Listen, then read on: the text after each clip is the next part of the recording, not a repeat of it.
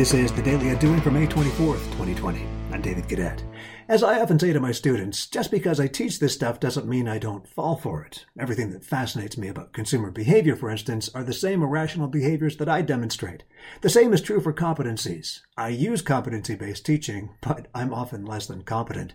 Case in point, the problem-solving competency requires calm in the face of crisis. Any kind of crisis, really, big or small.